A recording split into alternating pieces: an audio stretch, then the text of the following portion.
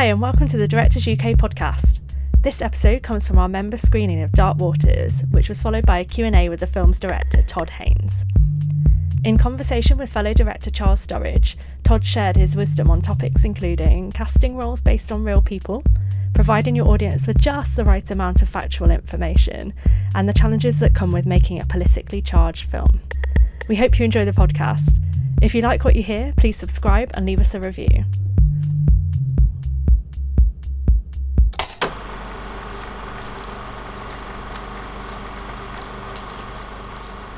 First of all, thank you for coming. It's an extraordinary film. I've seen it 3 times, and I was just saying outside, each time I am amazed how powerfully it grips with such a complex and frankly, in conventional terms, undoable narrative, a narrative that seems to kind of not so much break the rules of narrative, but just not have any rules at all in what you're dealing with as a story. So perhaps if we started there. This was a script that I think, in its initial form, came to you from someone you knew of but didn't know. Is that right? Yeah. The project came to me through Mark Ruffalo. This came really speedily. We were just talking about how quickly the whole endeavor really occurred. The first New York Times article that's mentioned in the opening credits was 2016. A first draft of a script appeared in 2017, which Mark offered to me. By Matthew Michael Carnahan, and I initially, my schedule was not going to line up with Mark's window of availability. He came back to me the next year in 2018, and projects that I had to sort of prioritize and get set up were underway, and his margin of time had shifted as well. And there was great urgency on the part of participants to try to get this movie out. They really felt this had tremendous political, cultural, social relevance. The election coming so quickly in the United States and much more quickly here. But when I came back on, Matthew was no longer available, the screenwriter. And so I brought on Mario Correa to the project, a writer I had never worked with before, but whose sample work I was incredibly impressed with. And it felt like it needed that deeper investigation, and Mark certainly shared my feelings about the first draft of the script. The first draft of the script showed that there was a way to tell this story and fashion it into an arc of some kind. But it sort of elided some of the darker and more troubling aspects of the story. Definitely the impact on domestic life, the kind of complexity of the power dynamics within Taft Law Firm and all of that stuff. And really, the pain of the endeavor. And the thing that I think made me so interested in this, the potential for it, was the great films that I just love as a film lover, that came out of the 1970s, the sort of brooding, paranoia-riddled whistleblower films of Alan Pakula that Gordon Willis shot so beautifully. And that sort of set a new standard, I think, of a sophisticated sense of looking with some suspicion at notions of power and corruption and abuses of power.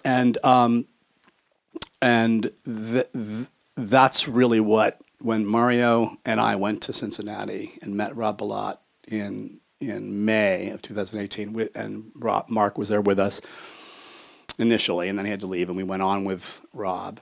The stories that started to come out of Rob described that kind of pain, that kind of trial that was so profound to him. So just looking at this in a calendar way for a moment, those conversations, those, if you like, deepening, complexifying, if that's a word, conversations, how far ahead of actually shooting were you at that point? It all happened Mario's speed was so remarkable because it ultimately became a page 1 rewrite. Right. A complete and total rewrite with no real resemblance to the, once you get your hands wet, then you're kind of in it, and you kind of need to have that liberty to start. As a matter of just curiosity, what was the start point of the original script as compared to, we start obviously with the girls diving into the lake here, we get our first There was no sense. preface like that in the original script, and I I don't remember now. Okay, fair enough. It was as it always is in filmmaking. It's a process of discarding each stage, and if there was when a it's single the script you do moment film. in that process where you suddenly thought this story is not different but much more complicated than I'd first thought. One precise example that was in the first script, and I don't want to say negative things about it. He really jumped in and took the bull by the horns. But there was a scene in the movie where you're all of a sudden separate from Rob's experience and you're privy to private conversations in the DuPont boardroom with all of the executives saying, what are we going to do about this guy? And all of the tension was dispelled immediately as soon as you had that freedom of movement. Like there's something about the narrative inertia in the movies that I, was most inspired by, and what you see in Silkwood, Mike Nichols' beautiful film, or in The Insider. The rootedness that you feel toward the characters and the sense that you are trapped inside these rooms and corporate spaces and public spaces, whether it's a journalist or a lawyer, as it is in this story, where the walls feel like they're closing in on these subjects, these pursuers of these stories. And the stories are sort of being found out almost in real time. And by one person, obviously. And by one person. You're with one. You're with one. You're holding one hand, exactly. essentially. Or you're with Wood and Bernstein, but you're even you're sort of split between their isolation as well, which they share. But what's so funny is that we don't go to see All the President's Men for the outcome. We didn't even when it first came out. We knew the result of the story. You're there to watch a process unfold in a very exact, focused, incremental process, and it parallels the kind of narrative progression of a movie. And so you're really walking through the discovery process and finding in the dark the shape of what the story is with the characters. And that's very true for this. And of course, you're also in another great cinematic tradition, which is the good man fighting the system, the man who is, if not ridiculed by his colleagues, certainly not taken as a man of weight at the beginning. He's got the wrong car. He doesn't do the right things. Right. He only just gets in to be a partner. Yeah. And then there's resistance on their part. Yeah. Like, I don't know if I want to take this story on. I don't know where I want to see where it leads. Just to jump into something completely different, cinematography. We were very briefly talking about this outside. You worked many times with Ed Lachman. Many years ago, I made 2 very eccentric films with Ed Lachman, who is a great DP, but also the most... Which films did you make, Charles? They were tiny. One of them was a music video for New Order, made roughly when you were making Karen Carpenter, sort of 89-ish. Yeah. Then a very weird French knitwear commercial, which he will definitely remember because it was so completely peculiar. But my point is that he is not only a wonderful human being and a very remarkable human being with a very unique attitude to cinematography, which is incredibly demonstrated in this film, and who has, I think, a much bigger influence than he's credited for the way in which he creates the way the unit works to some extent. I mean, that he has such an extraordinary personal quality. So I just wanted to talk a little bit about your relationship with him and how that affects the way something moving as fast as this happens. Yeah.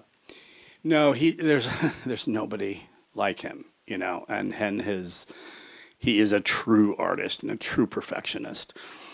But I think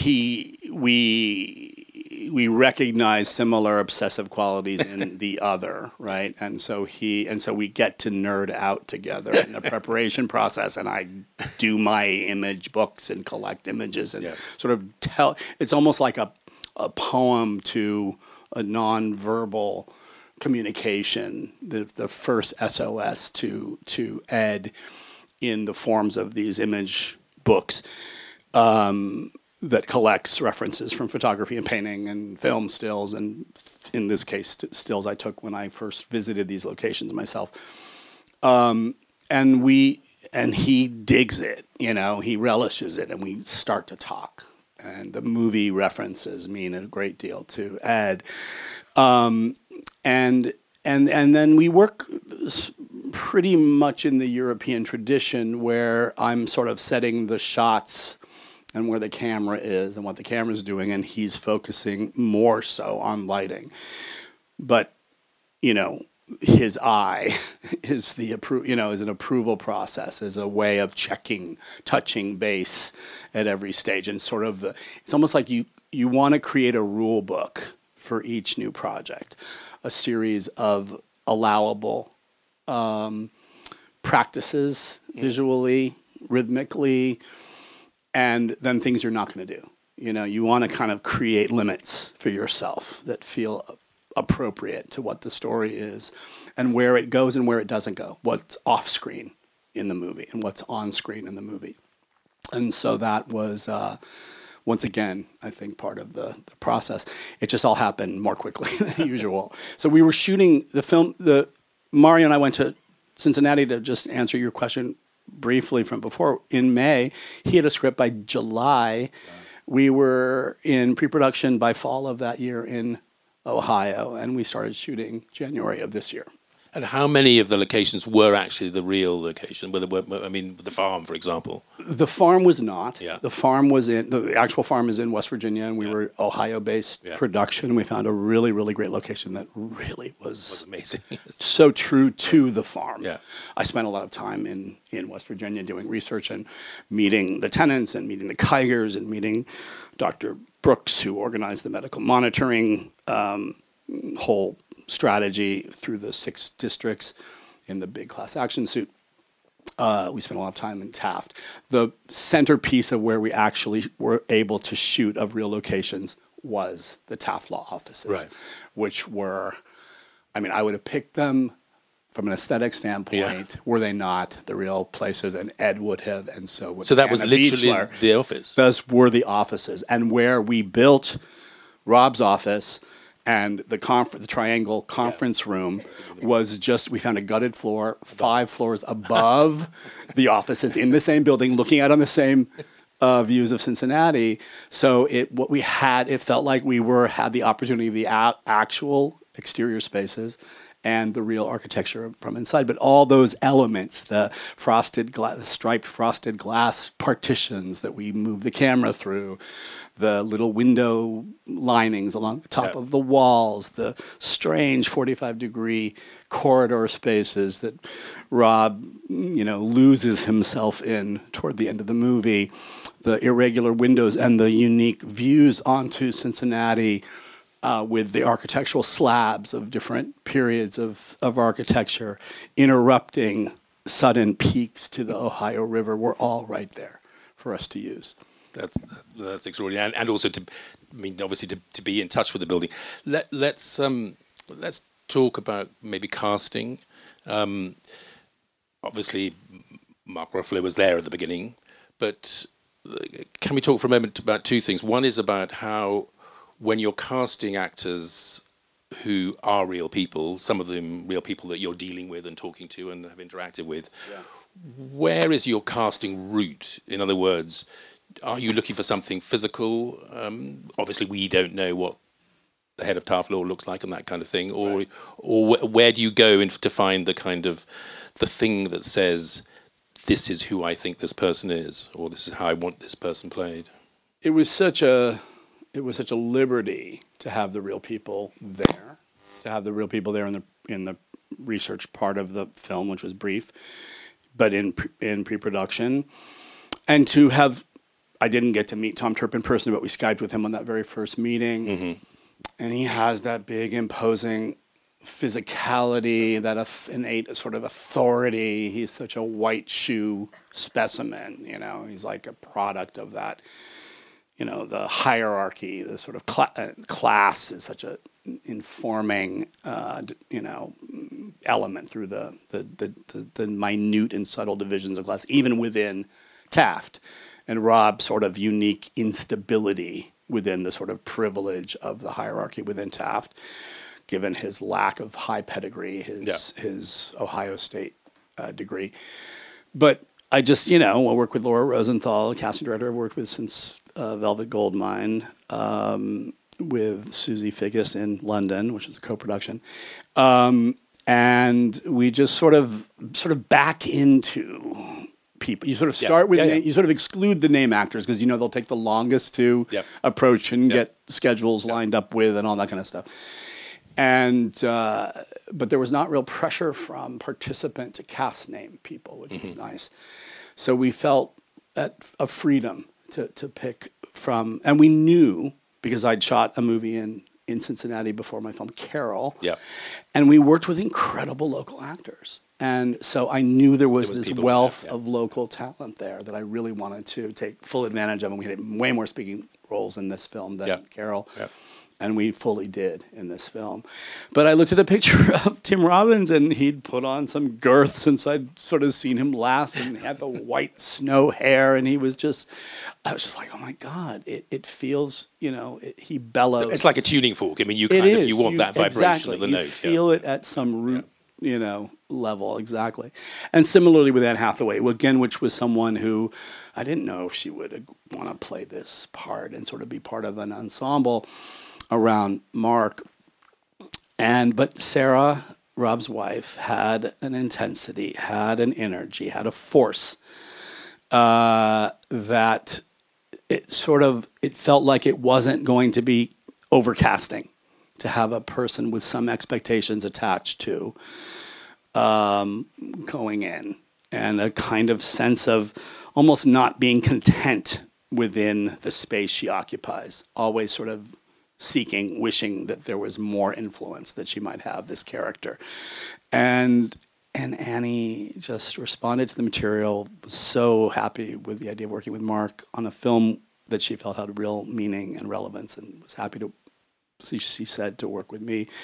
And she really took it like, she was like, call me Sarah on set. And spent a lot of time with the real Sarah and wore Sarah's real clothes and jewelry, and kept going back to the house and checking back and really making herself comfortable around Sarah. And Sarah felt, I think, comfortable in return. So the actors really embraced the people they were playing. And Bill Pullman made a relationship with Harry Ditzler, and they would constantly be on the phone with each other, checking into each other. So it was just cool that all the actors really embraced the fact that these real people were all there. I mean, just sort of briefly in that territory, I mean, this, bluntly, in the end, is a middle-aged white man film. It's full of middle-aged white men. But you are very conscious of the world that the female characters face, and I mean, more obviously in Anne Hathaway, and you see the career she's given up, also in The Other Lawyer, but also, frankly, and then maybe I'm going a little bit too far here, but in terms of the receptionist having to deal with, I mean, you bring out a theme there which is small in the kind of calligraphy of the film, but at the same time feels to me your own signature to some extent. Well, thank you. I mean, it was a balancing process, which we sort of touched on when we were just talking out there about how many elements you have to kind of keep in concert with each other, how much sort of logistical information one has to get through in a narrative, but keep an audience engaged and interested, have it feel legible. The thing about, I think, whistleblower films is that you want to feel that the foundation of all the information is there, but you're never called upon as an audience member to, speak to it or recite it back. That you can be moving through the human dilemma without understanding every single act of the corroboration process and all the president's men when they're talking to whoever it is. You understand the goals that they're facing, and that was true for this film. And with this one in particular, you kind of have to also lose Rob and then refine him again as he gets buried alive by the discovery of all of the boxes of documents that he finally unearths from DuPont. And then when he comes back to us and finally presents what he has found, you feel quenched. You're ready to re-enter, to have him sort of give us that centerpiece story and have it parallel cut with sharing it with his wife and his boss. I think there's something also quite specific that I was going to say traditionally is slightly unfair, but it was felt that in order to tell difficult stories, you had to introduce a sentimentalizing element for us to identify with, a love story or a girlfriend or whatever it is. Right. And I think what you do is allow us to see in every character not so much what's at stake for them, but what they faced, and so that we understand why they're there, and even if it's, so to speak, the toothless children, or I mean, that we get a sense of all those people, and that humanity is what holds us to the screen, rather than someone saying, "Oh, look, here's a little bit you can enjoy because I know it's quite tough, the rest of the stuff." Right. I mean, so you find that in every corner of the film, and I think that's what makes it so gripping. I think what was hard, the challenge was that Rob is several steps removed from the people in West Virginia. Mm-hmm. He is getting third-hand information about the backstory of DuPont that we're hearing as he puts it back together for us, and yeah. But you want to feel what's at stake, and you want to feel that there's a comparable kind of cost that Wilbur's facing within his community, that Rob is also facing within his community. And while that interdependence is necessary between all these characters, these sort of unlikely people to take on what they're taking on ultimately in the end, they need each other, but then in a way the very process pulls them back into a sort of isolation from each other, which is the pain part, When it's hard to tell a story, I feel, about a righteous truth teller. Truth is a hard thing to convey in movies, because movies are the most truthful and untruthful things at the same time as anything, And when truth is handed to you too easily, or something, I hear this is what happened with DuPont, I think we resist it. You need to feel that there's some pain almost involved in acquiring it. And so you feel that, I hope, through what the characters are going through. And just for a second, staying with truth, can we just talk about not the pressure exactly, but the fact of making a film when people in the room with you did the actual scene? I mean, that you're presenting someone's experience or a group of people's experience that they immediately recognize and can say, right or wrong. Well, I mean, yes, sort of. Or, I mean, is there a pressure on? I don't quite mean pressure, but how does that feel when you're so close to telling a story that quite a lot of people you're talking to were there at every second of what you're telling? Yeah. I mean, it was mostly Rob who was around us the most, and Mark Ruffalo, who does such a, I just want to acknowledge that I think the reason, if you do feel that emotional pull through the film, it's so much due to this incredibly tempered performance that he gives.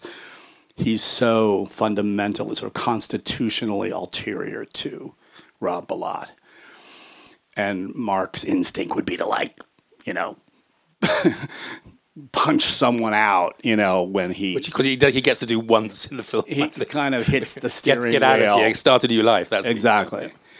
But it's really not Rob's style. And Mark was like, "Let's have Rob on set all the time." And I was a little initially like, "Ooh, I don't know. We're going to be telling his personal story and depicting him and his wife, and then I just became so used to him being there and so available and so patient, and so he could answer the tiniest specific questions, like what was on the table in the mediation scene. Was there yellow pads? Did people have water or coffee? Was it paper clips and pencils or pens? And and that kind of stuff, you just feel like, all right, we have it down, and then things like much bigger things that feel like they're cinematic homages to some of these movies I'm talking about,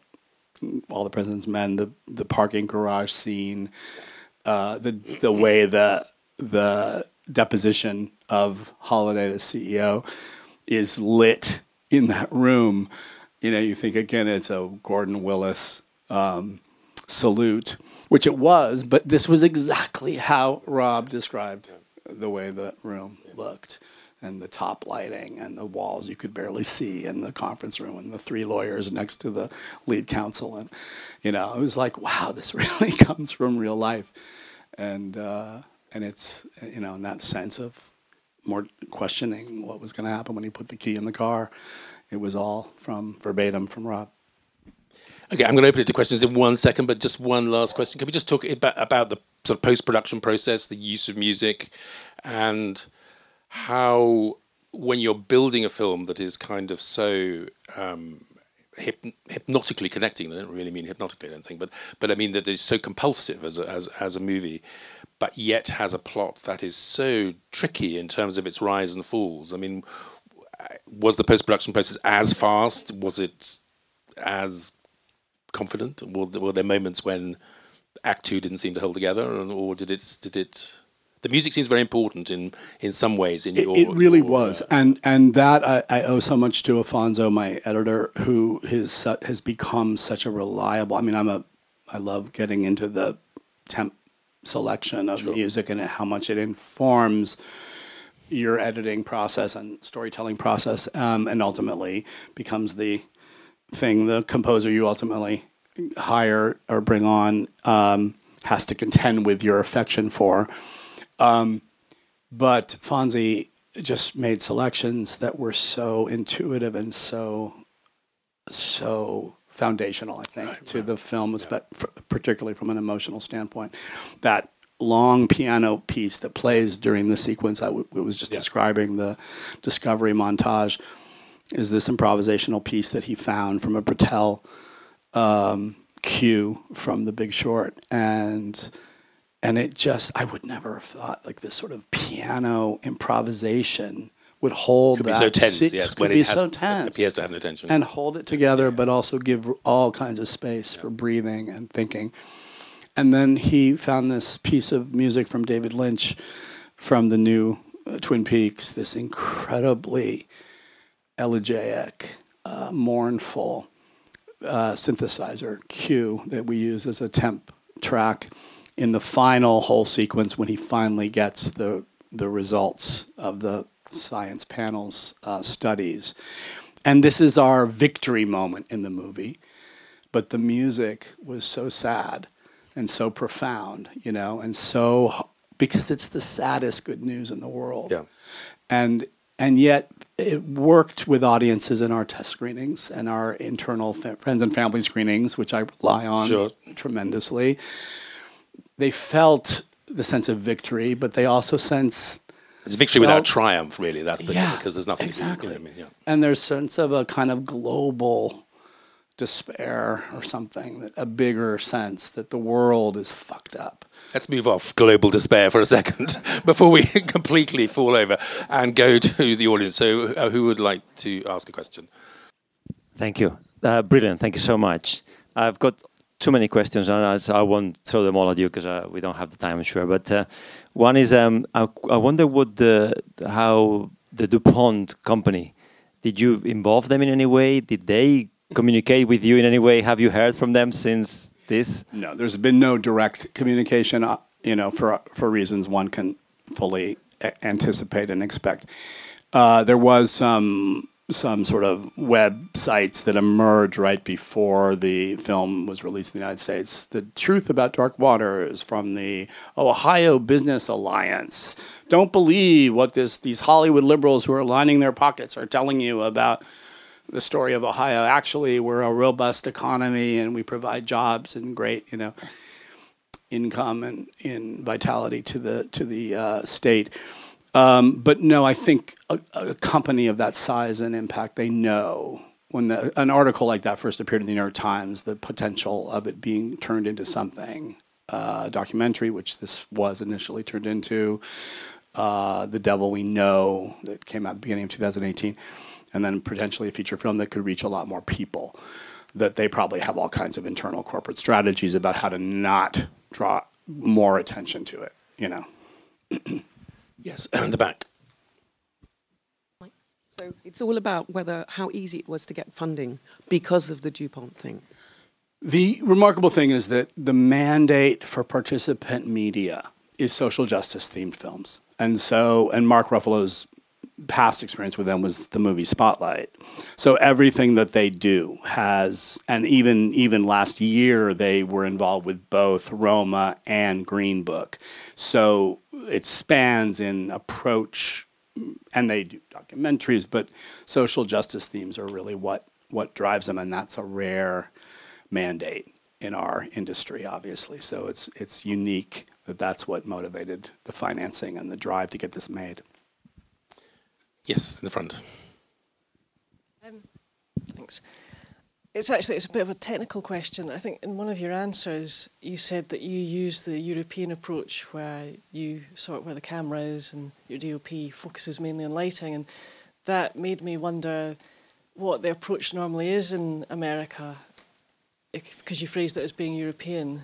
I think maybe more where the DP is setting shots, maybe more often. And it varies from director to director, obviously, and how much a director is really involved in where the camera is and why. And of course, these days, Steadicam and handheld, that sort of shaky camera and just shooting digitally, so you could just don't really think about where the camera is or why. Unfortunately, it too often can be the practice, and then you figure out how the film works in the cutting room. But to me, where the camera is it tells you everything about the point of view of the story and why it is where it is and why we're looking this way and not that way, and the distance that we occupy or the closeness we occupy from the subject. Those issues, I feel like I haven't done my job if I haven't really thought about the relationship of camera to scene and character. I mean, I completely agree with you, but there is a counter-European tradition. When Michael Apter did his first film with Vittorio Storaro, blocked the first scene, Vittorio just said, "No, Michael, they can't go there." Right. And if it was Vittorio Storaro, as it would be if Ed said, "No way, dude, we have to have backlight," that's when you listen. Yes. And you go, okay. Sorry, another question. We're nearly at, we've got time for definitely two more.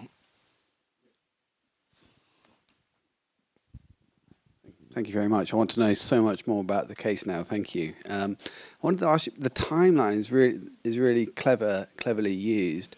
I think having that kind of development of year on year is sometimes considered a problem. But did you ever? I thought it wasn't a problem. It worked brilliantly, and it became almost a character. You thought, you're just being pulled through time like that way. Did you ever feel pressure to kind of crunch time for any particular reason?